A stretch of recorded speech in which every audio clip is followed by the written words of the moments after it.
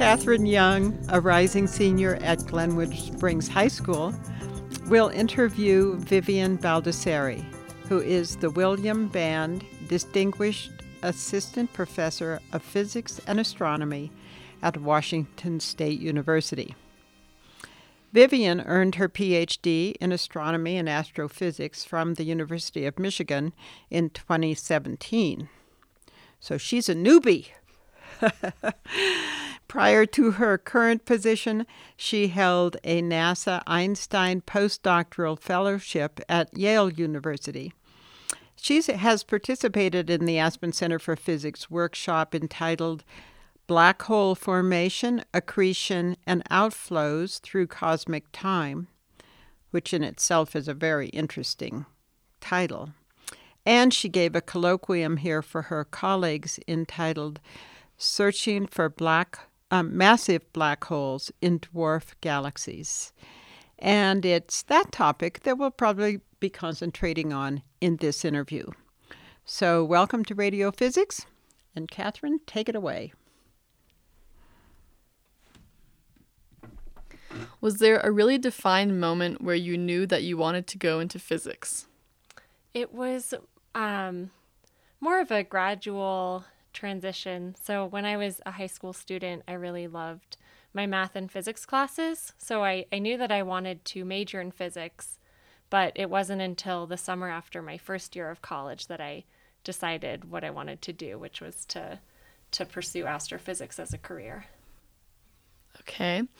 Did you have a mentor in college or another time in your education?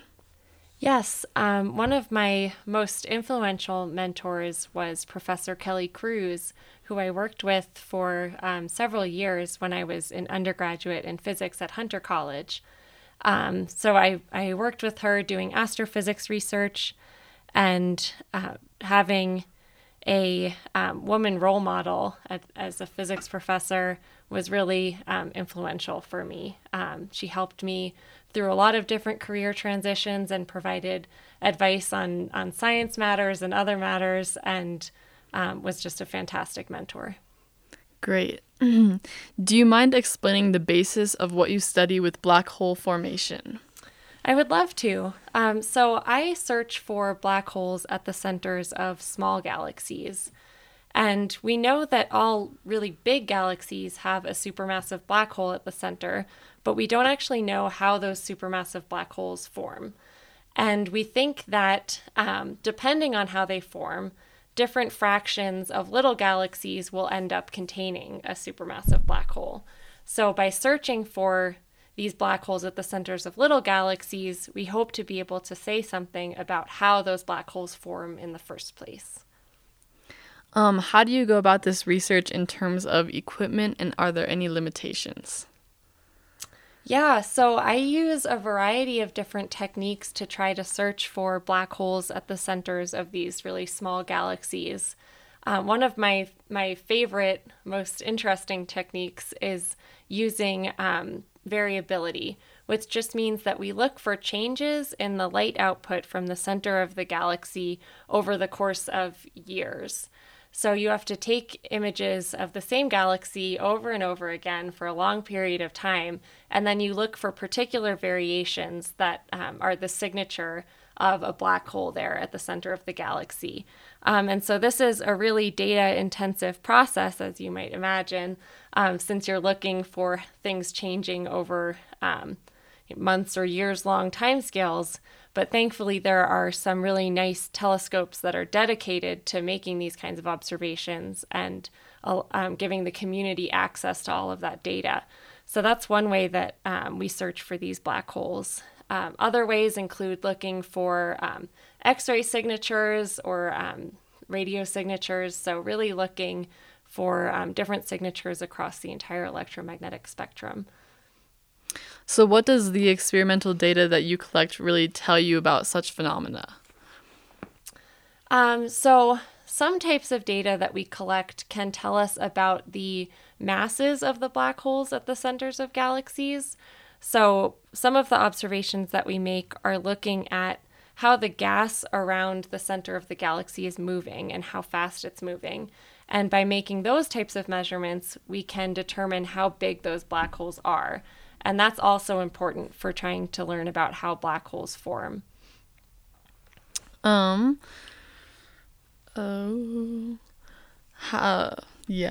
And with your long-term observations, how long do these sets of images go back? Yeah, that's a great question. So some of them go back to the 1990s, so quite a long time. There was one really revolutionary survey run by the telescope called the Sloan Digital Sky Survey, which is in New Mexico. And this particular survey took repeat images between around 1997, 1998 through 2008, and then we have new surveys which have picked up since then. So some objects have light curves, we call them, which just tell us how the light changes over time, spanning more than 20 years. So really long-term data sets. Have you had any theories or conclusions changed recently based on these images and data that you get? So one thing that I think my work has contributed to is figuring out just how many dwarf galaxies actually contain black holes. So as recently as just 15 years ago or so, we only knew of a couple of examples of dwarf galaxies that contained black holes at their center. And through the work of many other excellent scientists and myself, we've started to find actually significant numbers of black holes in dwarf galaxies, which has been really exciting.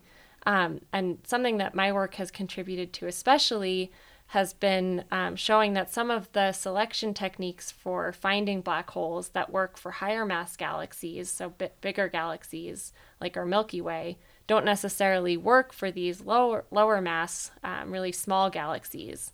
So we need to get creative with our techniques to hunt for these black holes. Gotcha. Does the quantity of supermassive or massive black holes in dwarf differ from galaxies like ours? That's what we're trying to answer. Okay. So galaxies like ours, so galaxies the size of ours and bigger, all have a supermassive black hole at the center. And we don't know whether that's true for little galaxies, but that's one of the big questions that I'm trying to answer.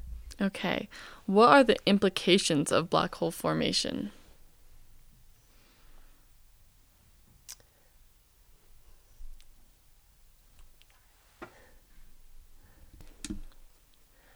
So if we find that many dwarf galaxies contain a black hole at the center, then it tells us that the processes by which black holes form in the very early universe are pretty common.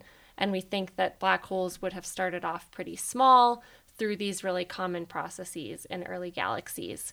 If, on the other hand, we find that most of these small galaxies don't contain a black hole, then it tells us that black hole formation was more rare in the very early universe and a more kind of specialized process that requires very specific conditions that might have only occurred in the bigger galaxies in the early universe. Gotcha. What do you find to be the most fascinating part of your work?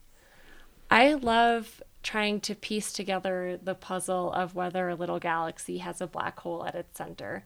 And one of the really fun things about this kind of work is that oftentimes any one signature doesn't give you a complete answer. So you need to bring together lots of different kinds of data, so maybe X-ray data and also light curve data, to really answer the question of whether a particular dwarf galaxy has a black hole at its center. So I really enjoy that aspect of piecing together the puzzle. Are you involved with any outreach programs? Yeah, so I really love bringing the work that I do to younger scientists and the community. So I try to give a lot of public lectures and have done outreach days for Girl Scouts, for example. I feel really passionately about trying to bring science to everyone. And so I'm hoping that in my new role at Washington State University, I'll be able to do more of that now that things are opening back up.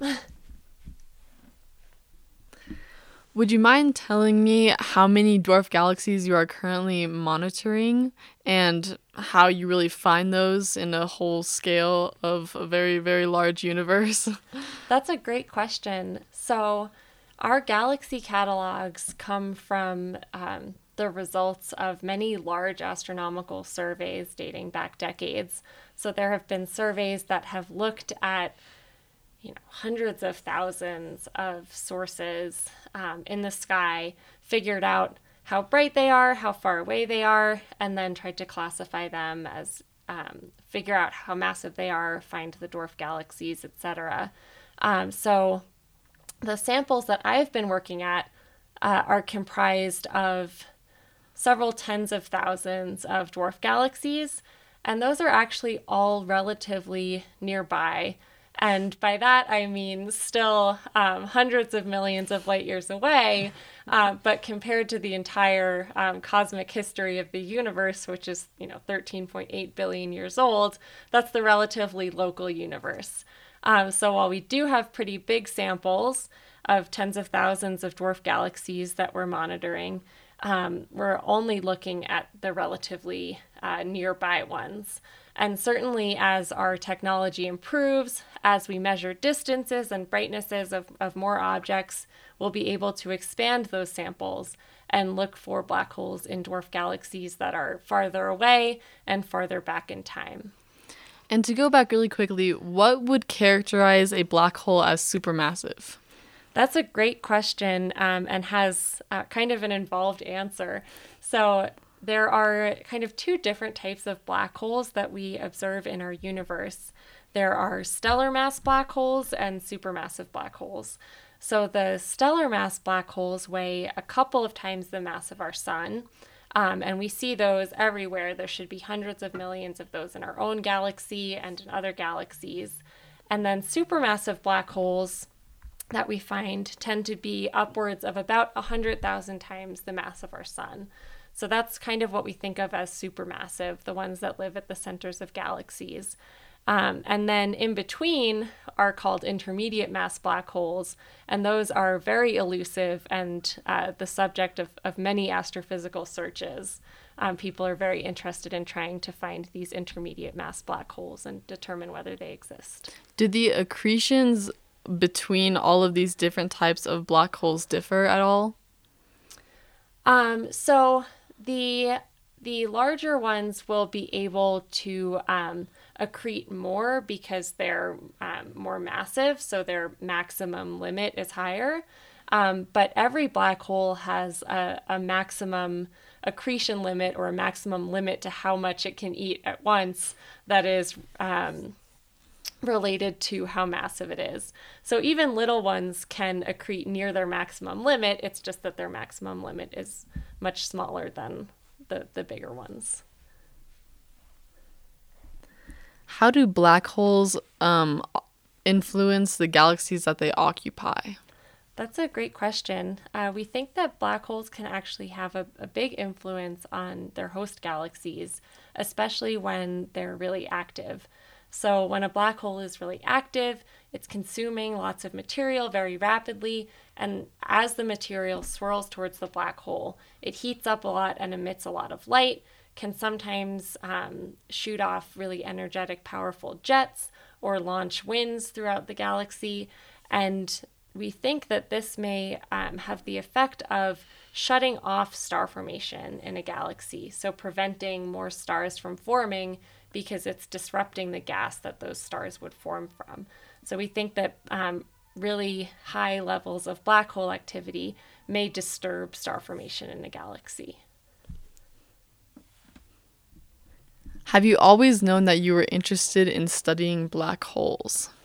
I haven't. So I've been lucky to have been able to study many different things through the course of my career in astronomy, from being an undergraduate through today as a professor.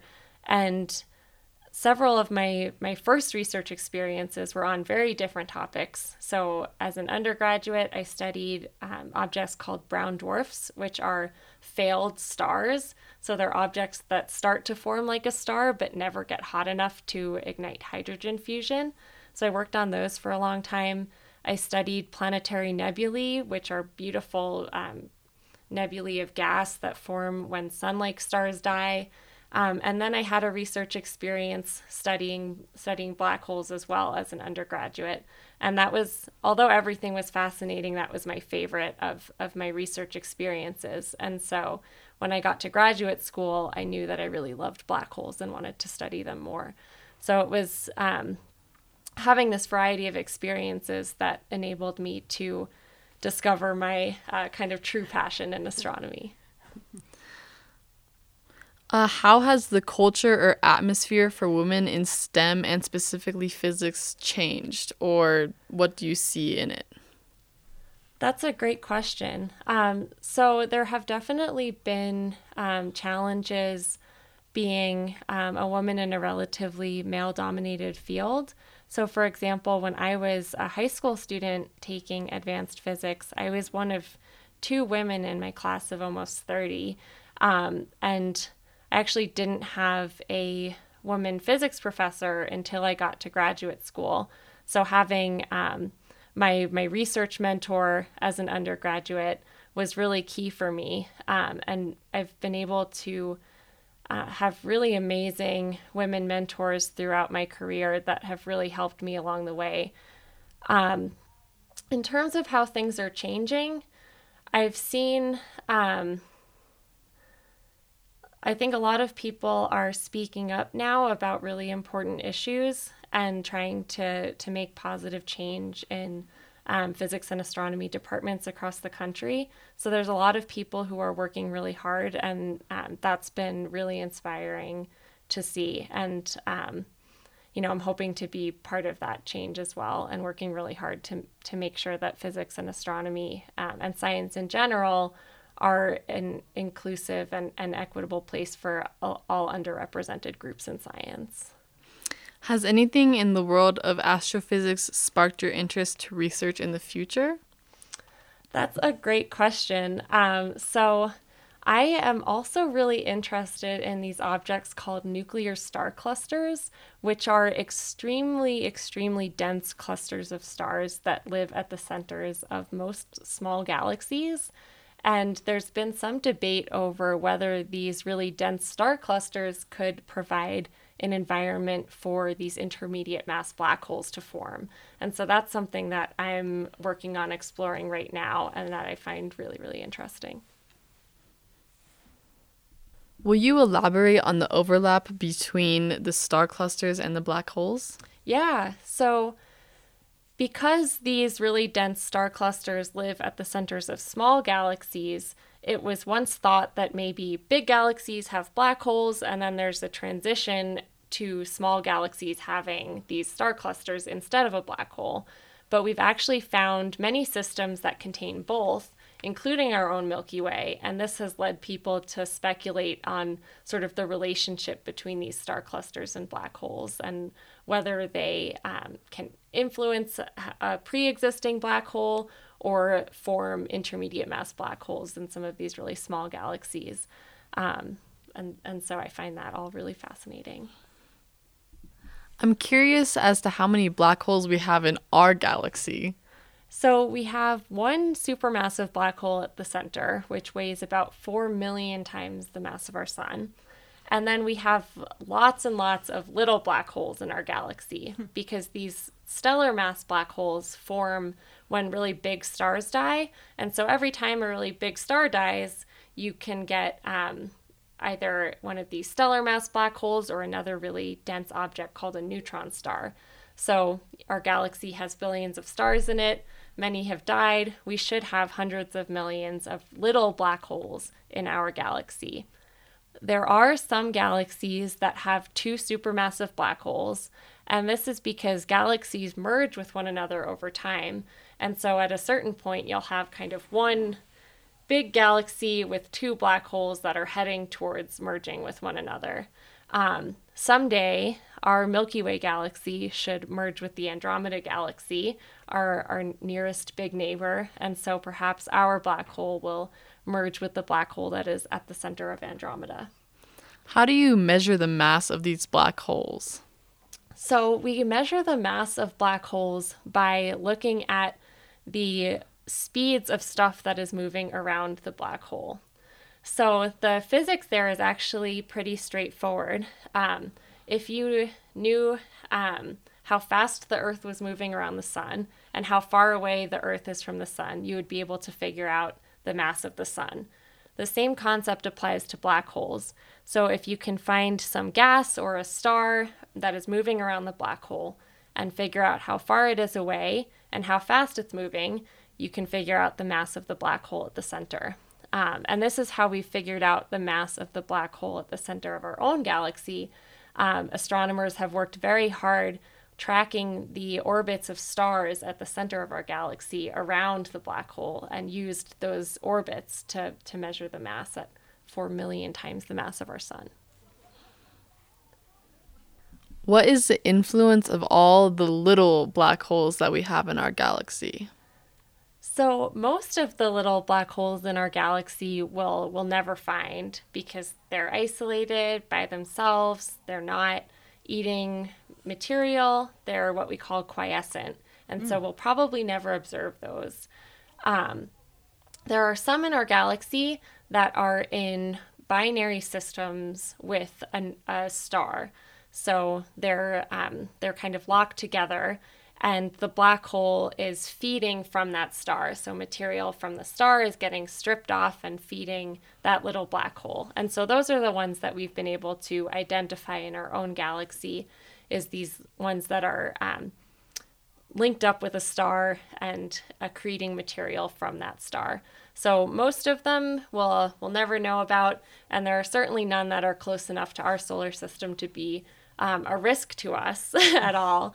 But there are some in our galaxy that are feeding from other stars, and so those we're able to observe because we can see the signature of that accretion. What is the timeline for these stars paired with the black hole to be giving some of its mass and stuff like that? Oh, that's a great question. I mean, the star won't be depleted for probably many millions of years. So even though they're kind of feeding enough to give off light that we can detect, it's not as if the star will be gone in a few years. Things in astronomy happen on very, very long time scales. So a couple million years probably. Thank you, Vivian Baldassari, for a really interesting wander through the universe. I have learned a lot because I didn't know that there were little black holes in our galaxy, and now I know that, and it makes it more. It's a very varied universe, isn't it? There are so many things that we are learning and observing. So thank you so much, the Assistant Professor of Physics and Astronomy at Washington State University, and we think that your students will be very lucky to have you as a teacher. And Catherine Young from Glenwood Springs High School, who has done a wonderful job of interviewing all by herself today. So much easier when we have more gophers, which we don't have this year. So tune into Radio Physics on the fourth Tuesday of every month at 4:30 for more information about our Gopher program and for events at the center. Please visit the Aspen Center for Physics website at aspenphys.org or give me a call. I'm Patty Fox. Thank you for listening, and thank you to KDNK for sponsoring Radio Physics.